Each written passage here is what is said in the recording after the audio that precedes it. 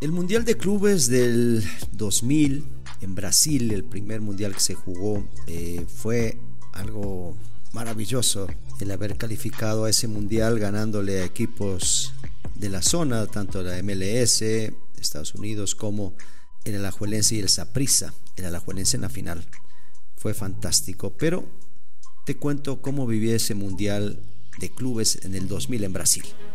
Esto es Footbox Ecuador, un podcast con Alex Aguinaga, exclusivo de Footbox.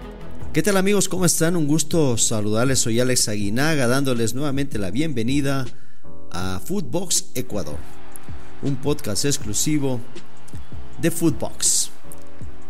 Y sí, dicen que recordar es volver a vivir y yo estoy recordando el Mundial de Clubes, que fue Necaxa en Brasil 2000,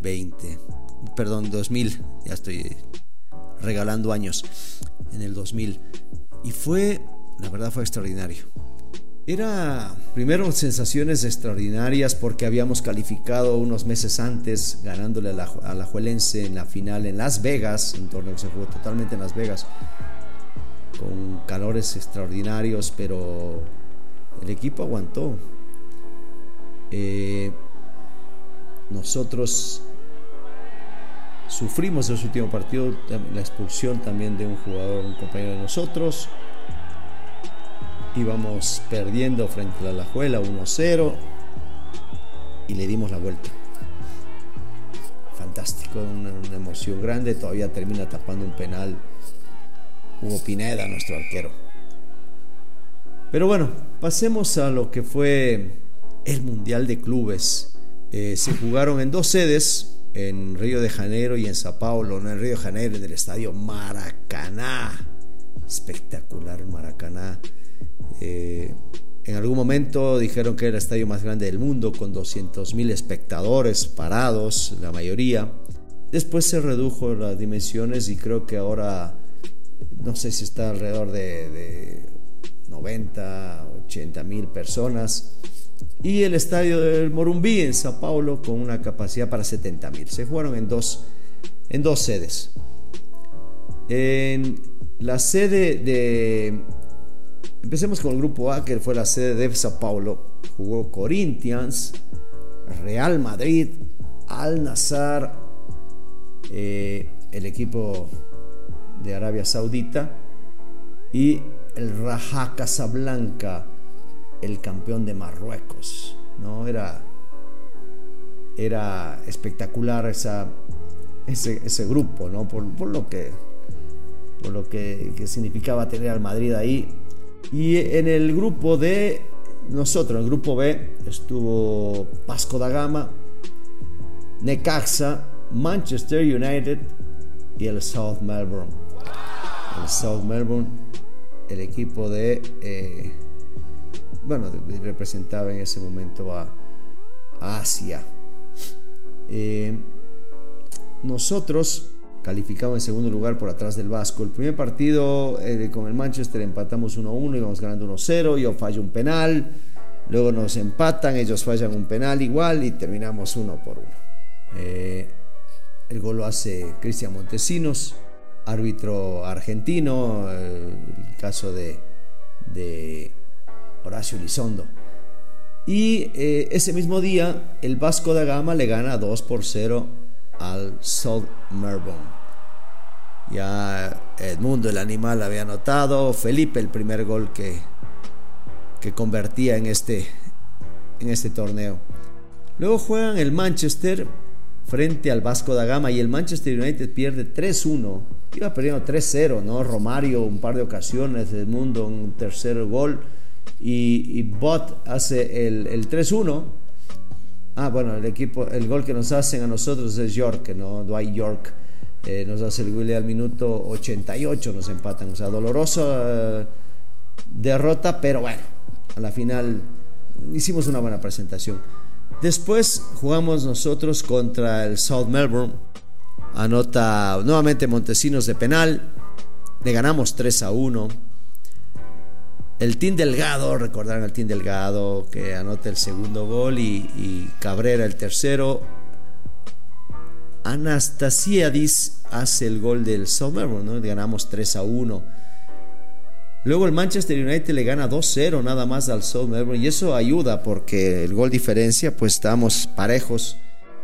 Nosotros tenemos un mejor gol diferencia que el United, que con 2 goles de Fortune le gana 2-0 al South Melbourne, y nosotros jugamos contra el Vasco da Gama la posibilidad de avanzar a la final. Inclusive si le ganábamos al Vasco, le ganamos y empezamos ganando al minuto 5, nos empatan rápidamente a los 14 con Otman, y Romario al 70 nos anota el 2-1 definitivo. Calificamos nosotros por mejor gol diferencia.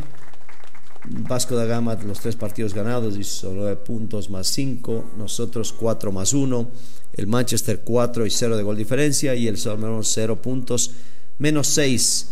Del otro lado, el equipo de Corinthians había sido el ganador del grupo con 7 puntos, producto de 2 ganados, 1 empate. El partido precisamente que empataron frente al Madrid, que quedaron 2-2, y de ahí ganaron, y por gol diferencia el Corinthians avanza a la final, y Real Madrid, que fue el segundo, va por el tercer lugar. Era un mundial en el cual a mí en el tema personal no me gustó porque yo creo que tenía que haberse jugado cruzado, ¿no? O sea, es el segundo del grupo A contra el primero del grupo B, y el segundo del grupo B contra el primero del grupo A hubiera sido lo más justo, y después los ganadores jugar la final y los perdedores ir por el tercer lugar, alguna cosa así. Pero bueno, el formato estaba establecido para que los primeros de los grupos jugaran la final, que fueron los 2 brasileños, Corinthians y Vasco, y los segundos jugaran por el tercer lugar, que fuimos precisamente el Real Madrid contra nosotros el Necaxa.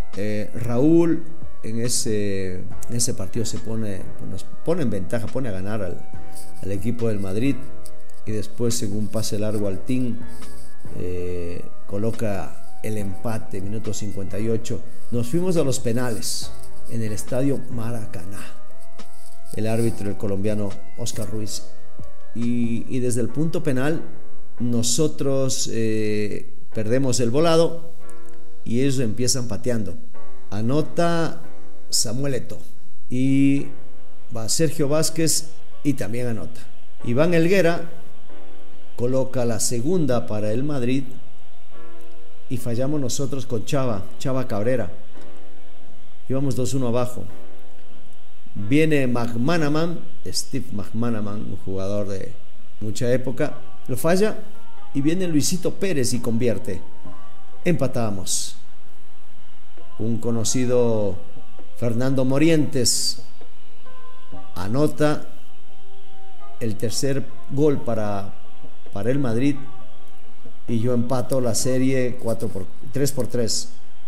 Viene Javier Dorado, patea el penal, o falla, y el Team Delgado, con la responsabilidad de ganar y ser terceros de este primer Mundial de Clubes, y viene el Team y lo patea muy bien, y bueno, todos a festejar ese tercer lugar del Mundial de Clubes frente a un Madrid que fue y que es el mejor club del mundo en estadística, no se me olvida, es el equipo del siglo, y que justamente en ese festejo del año 2000 pudimos vencerlo en la tanda de los penales.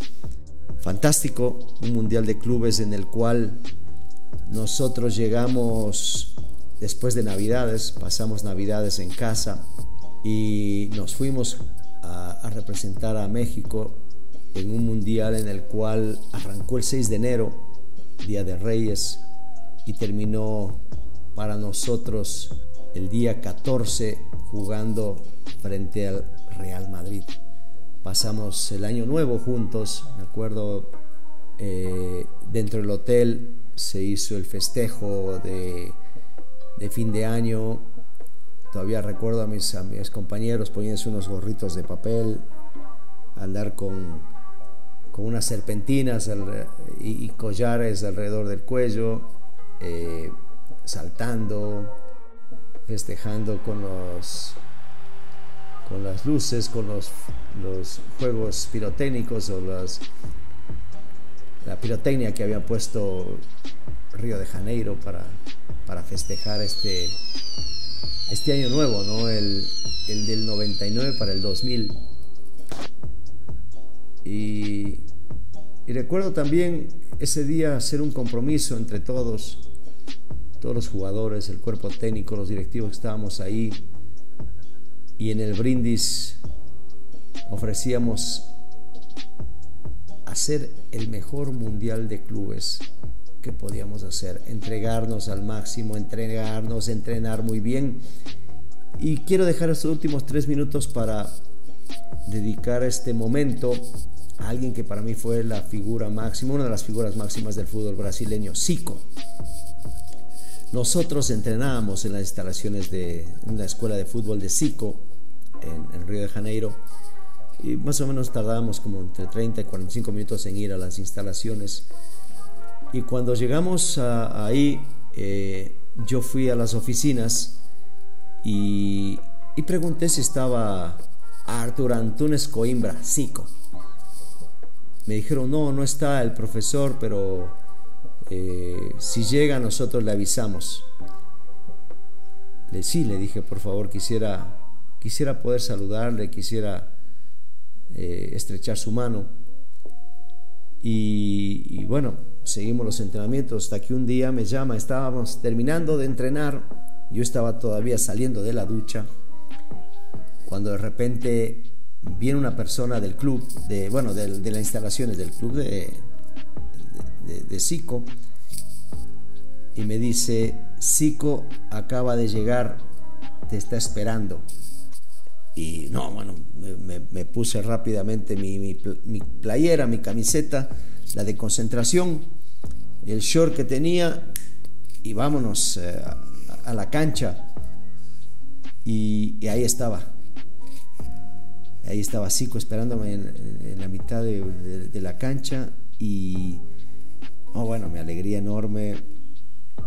Y le digo: Zico, soy tu fan, la verdad. Dice, y me acuerdo lo que me dice Zico: Aguinaga, es el más grande de Ecuador. Y yo, la verdad, muy emocionado, digo, la verdad que el más grande es siempre tú, uno de mis ídolos. Y me dices, me firmen mi camiseta, me firmó la camiseta, la playera que tenía de concentración, y yo estaba muy emocionado con Zico conversando.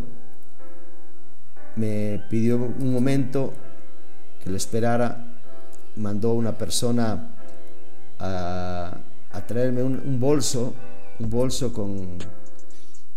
con recuerdos de la Academia de Zico, y fue un detalle espectacular de uno de los más grandes del fútbol mundial. Sin palabras, porque un hombre que yo admiro, respeto mucho, el más grande de Flamengo, y un amigo que quiero mucho y que espero siempre que le vaya bien. Arthur Antunes Coimbra, el gran Zico. Para mí fue una emoción enorme. Gracias por escucharme, gracias por permitirme compartir esta historia que tuve en Brasil con el Mundial de Clubes, y uno de los más grandes del fútbol mundial, uno de los más grandes del fútbol brasileño, el gran Arthur Antunes Coimbra, Zico. Un abrazo para todos. Footbox Ecuador con Alex Aguinaga, exclusivo de Footbox.